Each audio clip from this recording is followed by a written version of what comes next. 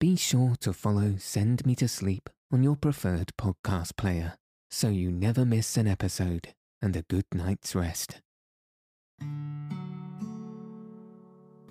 Welcome to Send Me to Sleep, the place to find a good night's rest.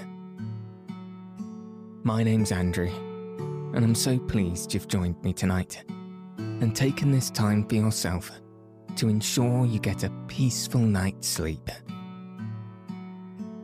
Tonight, I'll be reading 5 Children and It by E. Nesbit, Chapter 2, Golden Guineas. In the last chapter, the children discovered the wish-granting sand fairy and sorely regretted their first wish of becoming beautiful. In this chapter, they visit the Psammead once more and try a different wish. If you haven't already, find a nice place to get cozy. Take a deep, relaxing breath and settle your body in whatever way feels most comfortable. Now all you'll need to do is follow the sound of my voice. So let your eyes fall heavy and your breath soften as we settle in for a peaceful night's sleep.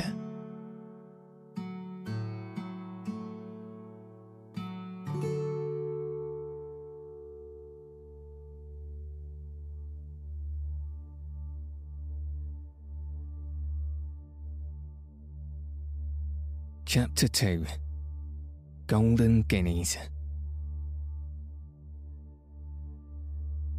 Anthea woke in the morning from a very real sort of dream, in which she was walking in the zoological gardens on a pouring wet day without an umbrella. The animals seemed desperately unhappy because of the rain, and were all growling gloomily. When she awoke, both the growling and the rain went on just the same. The growling was the heavy, regular breathing of her sister Jane, who had a slight cold and was still asleep. The rain fell in slow drops onto Anthea's face from the wet corner of a bath towel, which her brother Robert was gently squeezing the water out of to wake her up, as he now explained. "Oh, drop it," she said rather crossly. So he did, for he was not a brutal brother, though very ingenious in apple pie beds, booby traps, original methods of awakening sleeping relatives, and the other little accomplishments which make home happy. "I had such a funny dream," Anthea began. "So did I," said Jane, wakening suddenly without warning. "I dreamt we found a sand fairy in the gravel pits, and it said it was a Psammead, and we might have a new wish every day, and—" "But that's what I dreamed," said Robert. "I was just going to tell you, and we had the first wish directly it said so, and I dreamed you girls were donkeys enough to ask for us all to be beautiful as the day, and we jolly well were, and it was perfectly beastly." "But can different people all dream the same thing?" said Anthea, sitting up in bed. "Because I dreamed all that, as well as about the zoo and the rain, and Baby didn't know us in my dream, and the servants shut us out of the house because the radiantness of our beauty was such a complete disguise, and—" The voice of the eldest brother sounded from across the landing. "Come on, Robert," it said. "You'll be late for breakfast again." unless you mean to shrink your bath like you did on Tuesday. I say, come here a sec, Robert replied. I didn't shirk it. I had it after brekker in Father's dressing room, because ours was emptied away. Cyril appeared in the doorway, partially clothed. Look here, said Anthea. We've all had such an odd dream. We've all dreamed we found a sand fairy. Her voice died away before Cyril's contemptuous glance. Dream, he said. You little sillies. It's true. I tell you it all happened. That's why I'm so keen on being down early. We'll go up there directly after brekker and have another wish. Only we'll make up our minds solid before we go, what it is we want, and no one must ask for anything unless we agree with the others first. No more peerless beauties for this child, thank you. Not if I know it. The other three dressed, with their mouths open. If all that dream about the sand fairy was real, this real dressing seemed very like a dream, the girls thought. Jane felt that Cyril was right, but Anthea was not sure, till after they had seen Martha and heard her full and plain reminders about their naughty conduct the day before. Then Anthea was sure, because, she said, servants never dream anything but the things in the dream book, like snakes and oysters and going to a wedding. That means a funeral, and snakes are a false female friend, and oysters are babies. Talking of babies, said Cyril, where's the lamb? Martha's going to take him to Rochester to see her cousins. Mother said she might. She's dressing him now, said Jane, in his very best coat and hat. Bread and butter, please. She seems to like taking him too, said Robert, in a tone of wonder. Servants do like taking babies to see their relations, Cyril said. I've noticed it before, especially in their best things. I expect they pretend they're their own babies, and that they're not servants at all, but married to noble dukes of high degree. And they say the babies are the little dukes and duchesses, Jane suggested dreamily, taking more marmalade. I expect that's what Martha will say to her cousin. She'll enjoy herself most frightfully. She won't enjoy herself most frightfully, carrying our infant duke to Rochester, said Robert. Not if she's anything like me, she won't. Fancy walking to Rochester with the lamb on your back. Oh, crikey, said Cyril, in full agreement. She's going by carrier, said Jane. Let's see them off, then we shall have done a polite and kindly act, and we shall be quite sure we've got rid of them for the day. So they did. Martha wore her Sunday dress of 2 shades of purple, so tight in the chest that it made her stoop, and her blue hat with the pink cornflowers and white ribbon.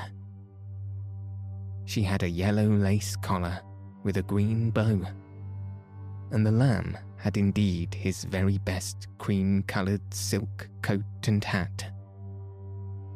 It was a smart party that the carrier's cart picked up at the crossroads, when its white tilt and red wheels had slowly vanished in a swirl of chalk dust. And now for the Psammead, said Cyril, and off they went. As they went, they decided on the wish they would ask for. Although they were all in a great hurry, they did not try to climb down the sides of the gravel pit, but went round by the safe, lower road, as if they had been by carts. They had made a ring of stones around the place where the Sand Fairy had disappeared, so they easily found the spot. The sun was burning and bright, and the sky was deep blue, without a cloud. The sand was very hot to the touch. "Oh, suppose it was a dream after all," Robert said, as the boys uncovered their spades from the sand heap where they had buried them and began to dig. "Suppose you were a sensible chap," said Cyril. "One's quite as likely as the other." "Suppose you kept a civil tongue in your head," Robert snapped. "Suppose we girls take a turn," said Jane, laughing. "You boys seem to be getting very warm." "Suppose you don't come shoving your silly oar in," said Robert, who was now warm indeed. "We won't," said Anthea quickly. "Robert, dear, don't be so grumpy. We won't say a word. You shall be the one to speak to the fairy and tell him what we've decided to wish for. You'll say it much better than we shall." "Suppose you drop being a little humbug," said Robert, but not crossly. "Look out. Dig with your hands now." So they did, and presently uncovered the spider-shaped, brown, hairy body, long arms and legs, bat's ears and snail's eyes of the Sand Fairy himself. Everyone drew a deep breath of satisfaction, for now, of course, it couldn't have been a dream. The Psammead sat up and shook the sand out of its fur. "How's your left whisker this morning?" said Anthea politely. "Nothing to boast of," said it. "It had a rather restless night, but thank you for asking." "I say," said Robert, "do you feel up to giving wishes today? Because we very much want an extra besides the regular one. The extra's a very little one," he added reassuringly. "Humph," said the Sand Fairy. "Humph. Do you know, until I heard you being disagreeable to each other just over my head, and so loud too, I really quite thought I had dreamed you all. I do have very odd dreams sometimes." "Do you?" Jane hurriedly said, so as to get away from the subject of disagreeableness. "I wish," she added politely, "you'd tell us about your dreams. They must be awfully interesting." "Is that the day's wish?" said the Sand Fairy, yawning. Cyril muttered something about "just like a girl," and the rest stood silent. If they said yes, then goodbye to the other wishes they had decided to ask for. If they said no, it would be very rude, and they had all been taught manners, and had learned a little too, which is not at all the same thing. A sigh of relief broke from all lips when the Sand Fairy said, "If I do, I shan't have strength to give you a second wish. Not even good tempers, or good common sense, or manners, or little things like that."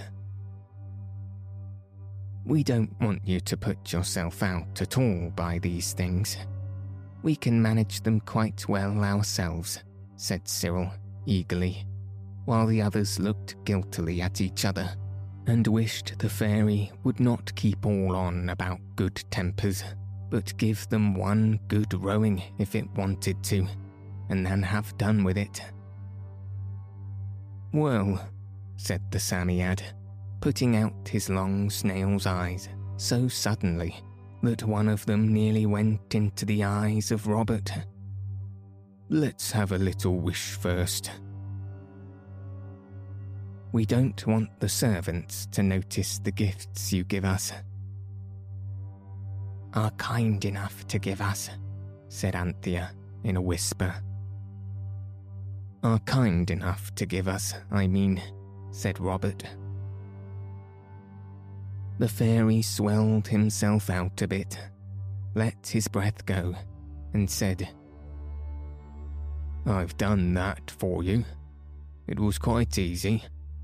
People don't notice things much anyway. What's the next wish?" "We want," said Robert slowly, "to be rich beyond the dreams of something or other."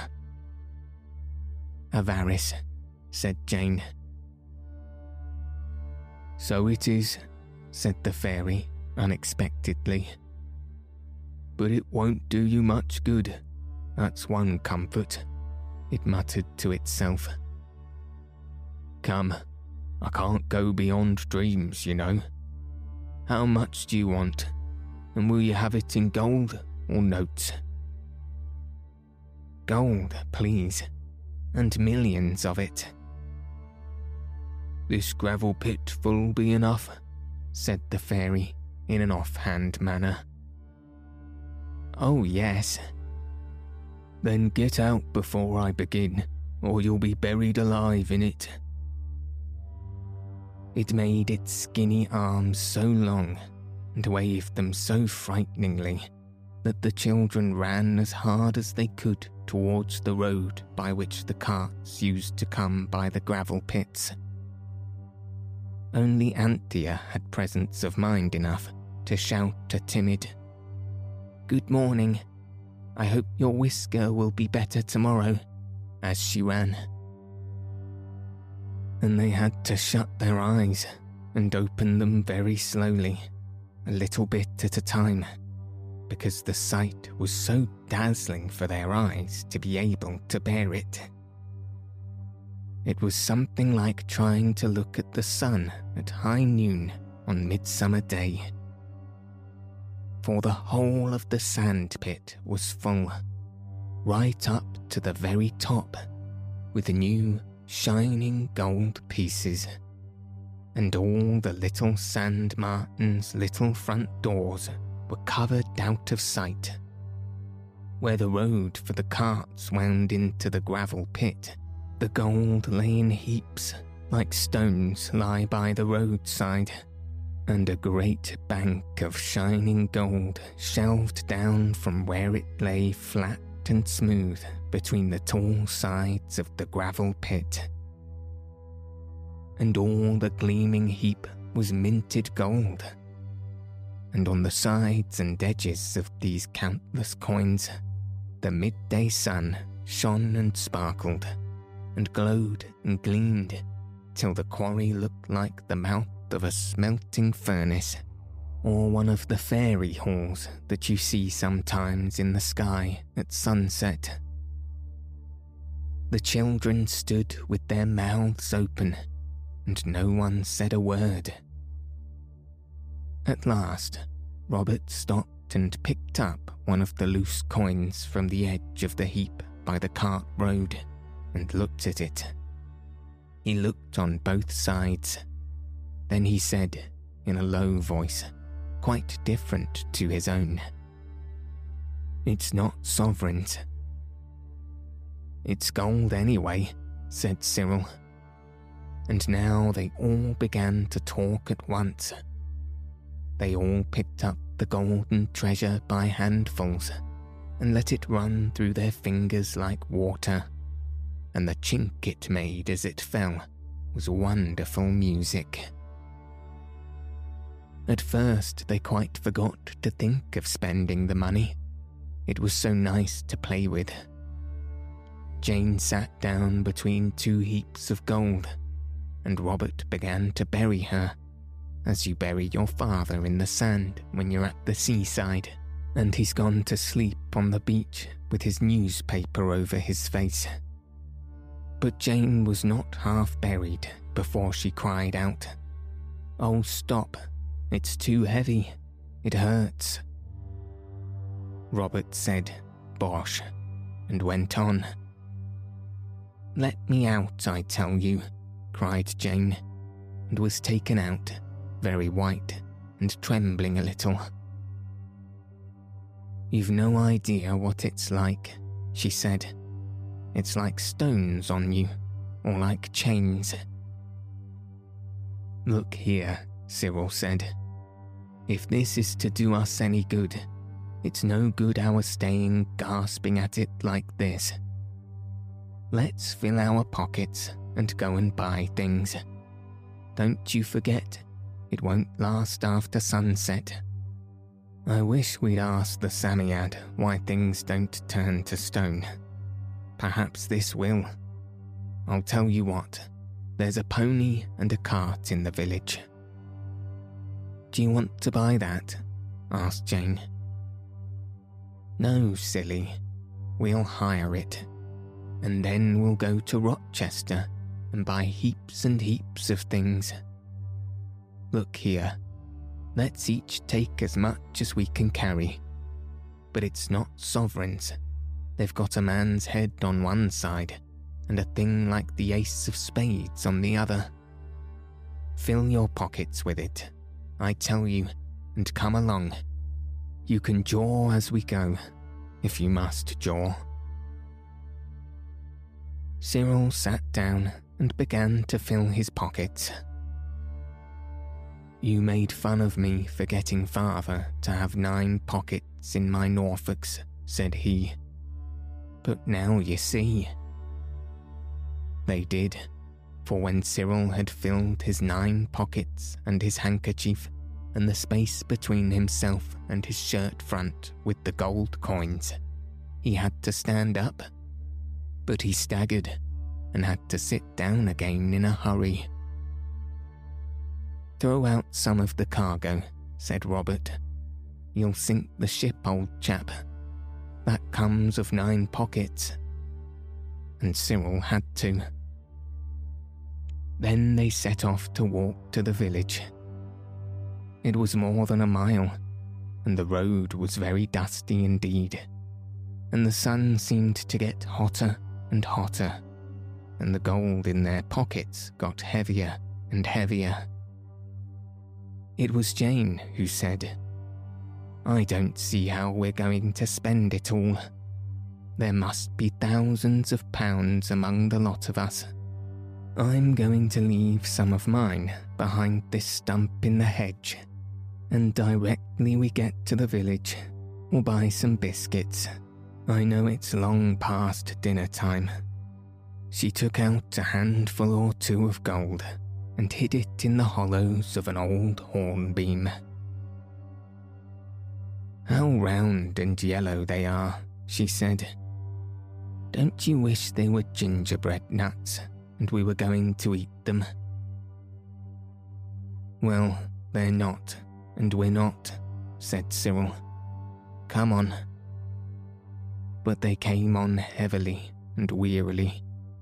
Before they reached the village, more than one stump in the hedge concealed its little hoard of hidden treasure.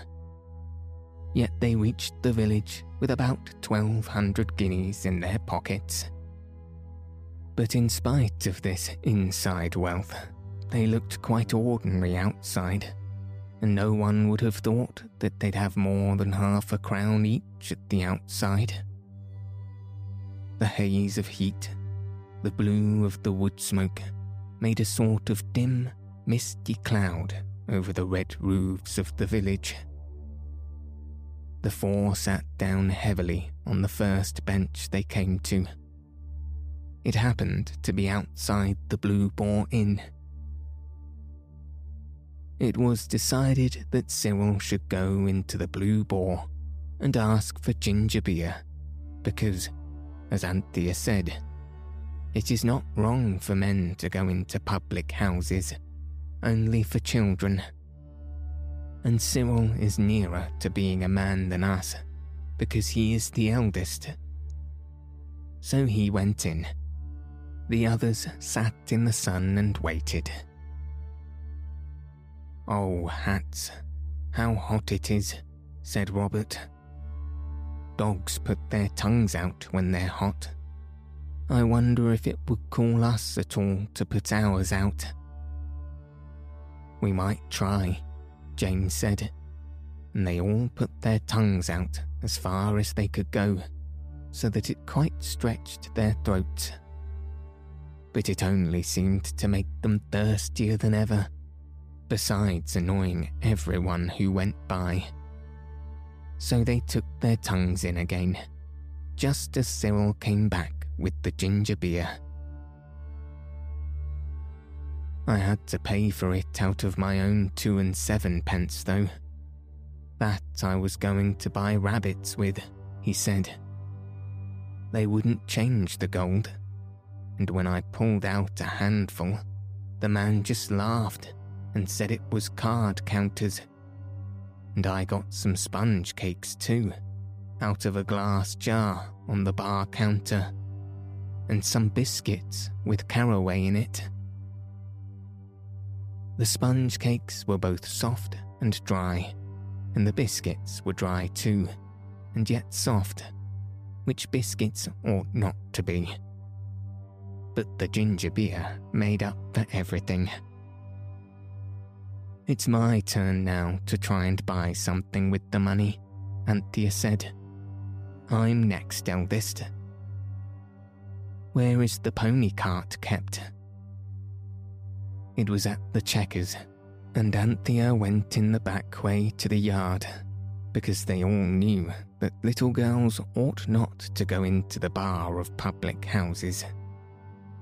She came out, as she herself said, pleased but not proud. "He'll be ready in a brace of shakes," he says, she remarked. "And he's to have 1 sovereign, or whatever it is, to drive us into Rochester and back, besides waiting there till we've got everything we want. I think I managed very well." "You think yourself jolly clever, I dare say," said Cyril moodily. "How did you do it?" "I wasn't jolly clever enough to go taking handfuls of money out of my pocket to make it seem cheap, anyway," she retorted. "I just found a young man doing something to a horse's leg with a sponge and a pail, and I held out 1 sovereign, and I said, 'Do you know what this is?' He said, 'No,' and he'd call his father. And the old man came, and he said it was a spade guinea, and he said, was it my own, to do with as I like? And I said, yes. And I asked about the pony cart, and I said he could have the guinea if he'd drive us to Rochester.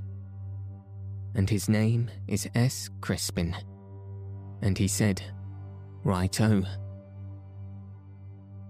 It was a new sensation to be driven in a smart pony trap along the pretty country road.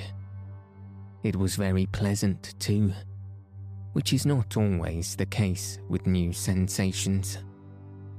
Quite apart from the beautiful plans of spending the money which each child made as they went along, silently of course, and quite to itself, for they felt it would never have done to let the old innkeeper hear them talk in the affluent sort of way they were thinking.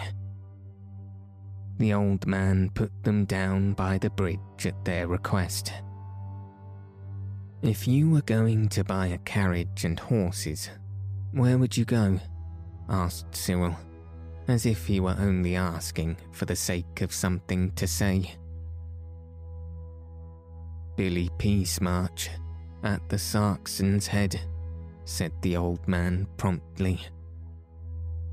"Though all forbid I should recommend any man where it's a question of horses, no more than I'd take anybody else's recommending if I was buying one. But if your pa's thinking of a turnout of sorts, there ain't a straighter man in Rochester, nor a civiller spoken than Billy, though I says it." "Thank you," said Cyril. "The Sarson's Head." And now the children began to see one of the laws of nature turn upside down and stand on its head like an acrobat.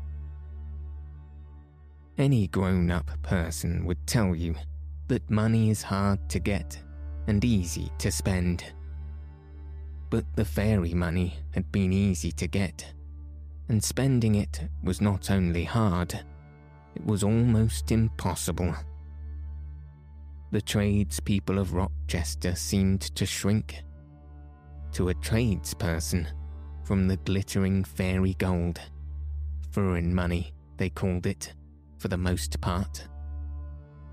To begin with, Anthea, who had had the misfortune to sit on her hat earlier in the day, wished to buy another.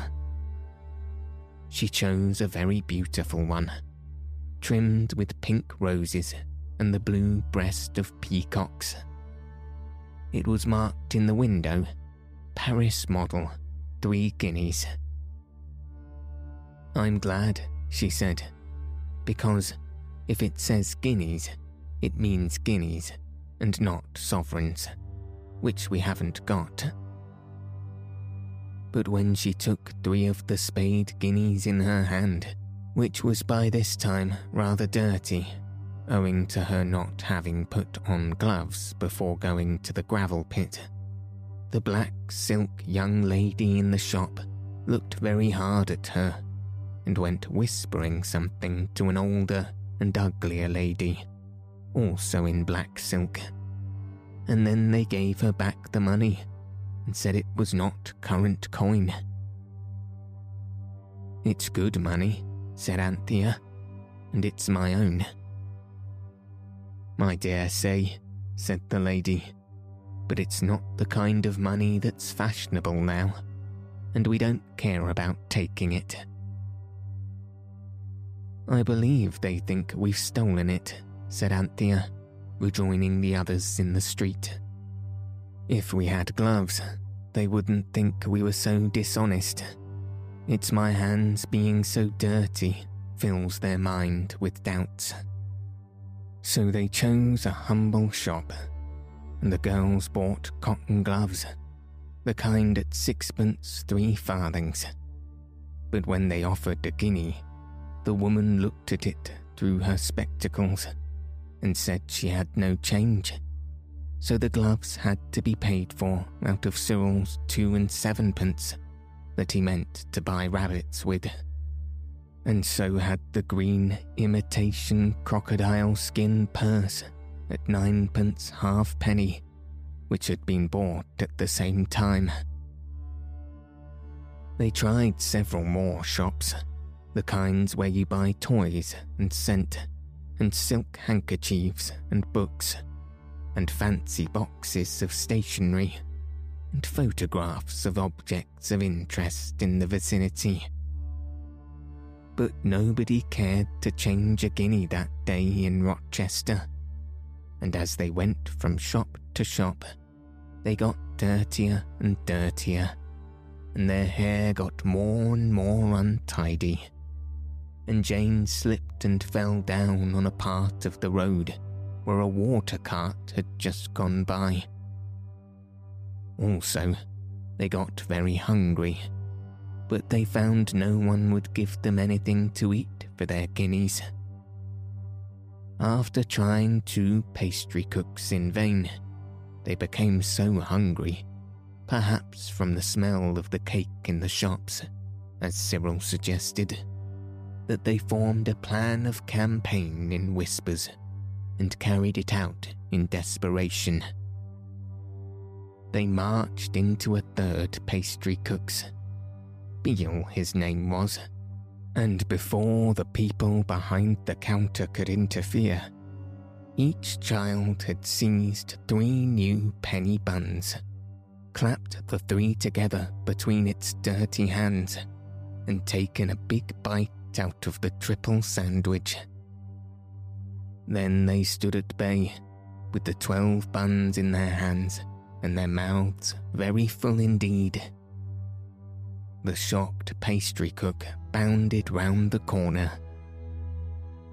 "Here," said Cyril, speaking as distinctly as he could, and holding out the guinea he got ready before entering the shop.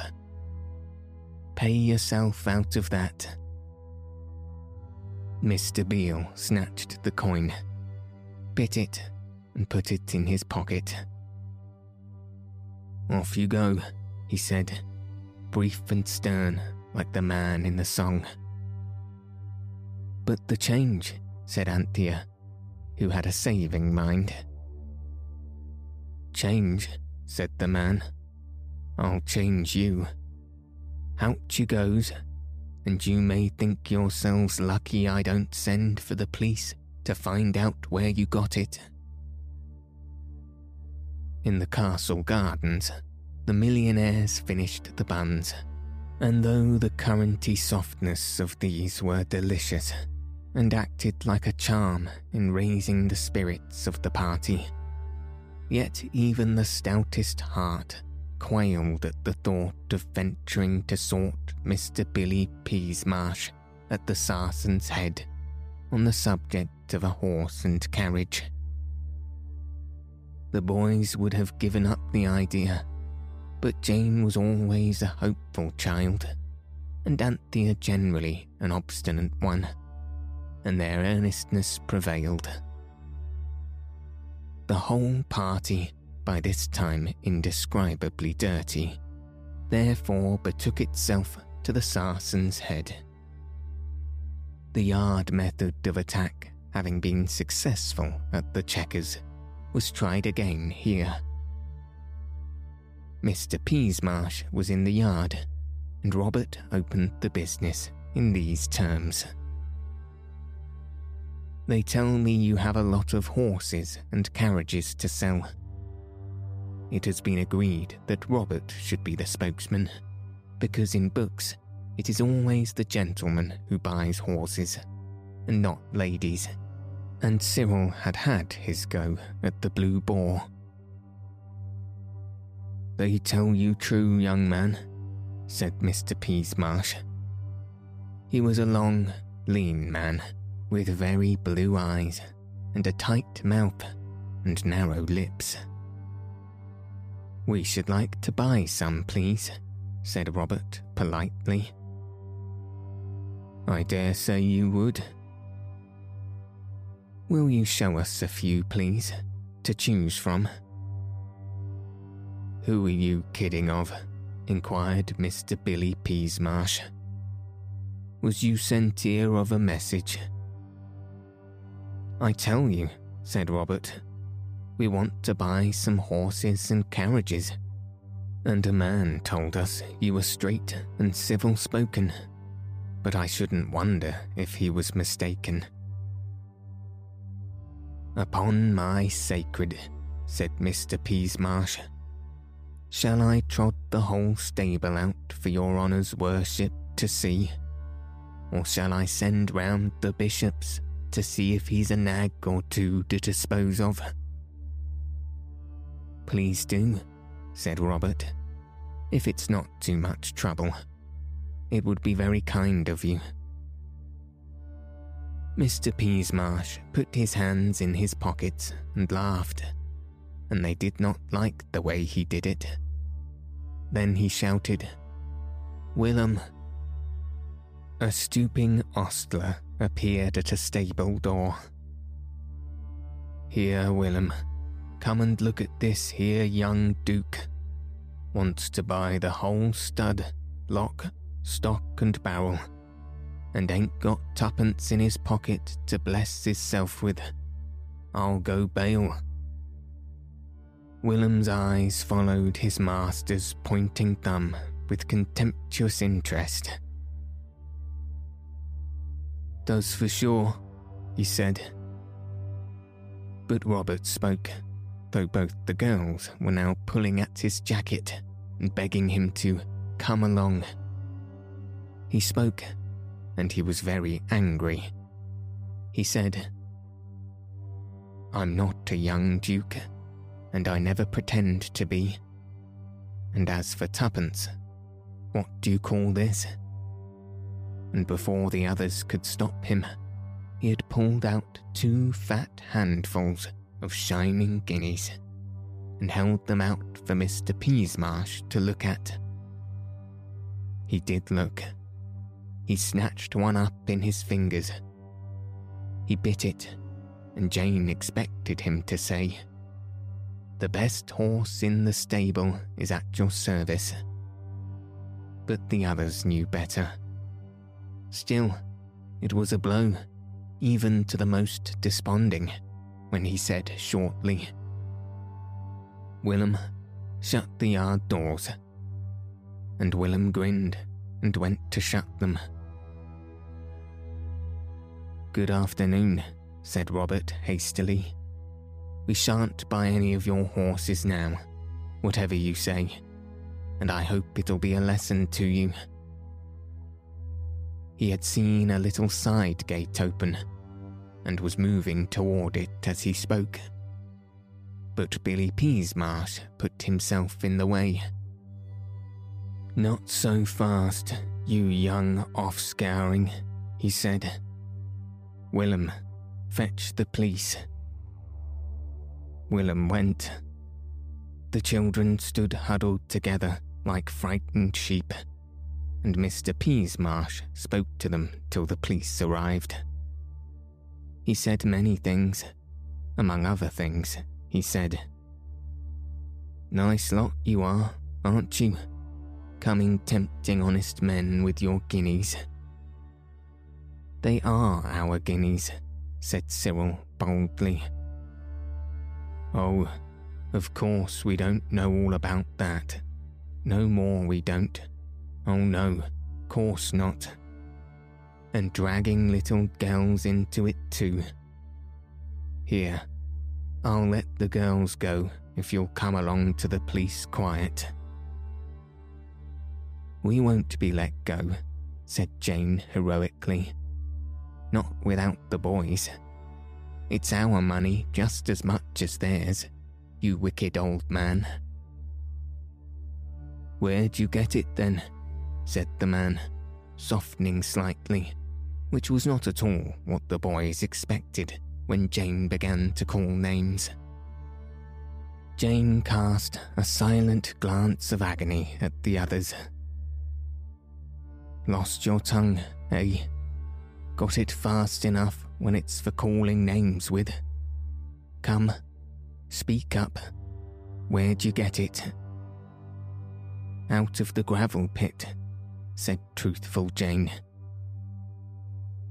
"Next article," said the man. "I tell you we did," Jane said. "There's a fairy there, all over brown fur, with ears like a bat, and eyes like a snail, and he gives you a wish a day, and they all come true." "Touched in the head, eh?" said the man in a low voice. "All the more shame to you boys, dragging the poor afflicted child into your sinful burglaries." "She's not mad, it's true," said Anthea. "There is a fairy.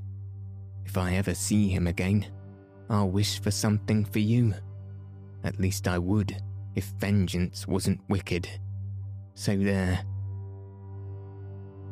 "Law, Loom," said Billy Peasmarsh, "if there ain't another of 'em."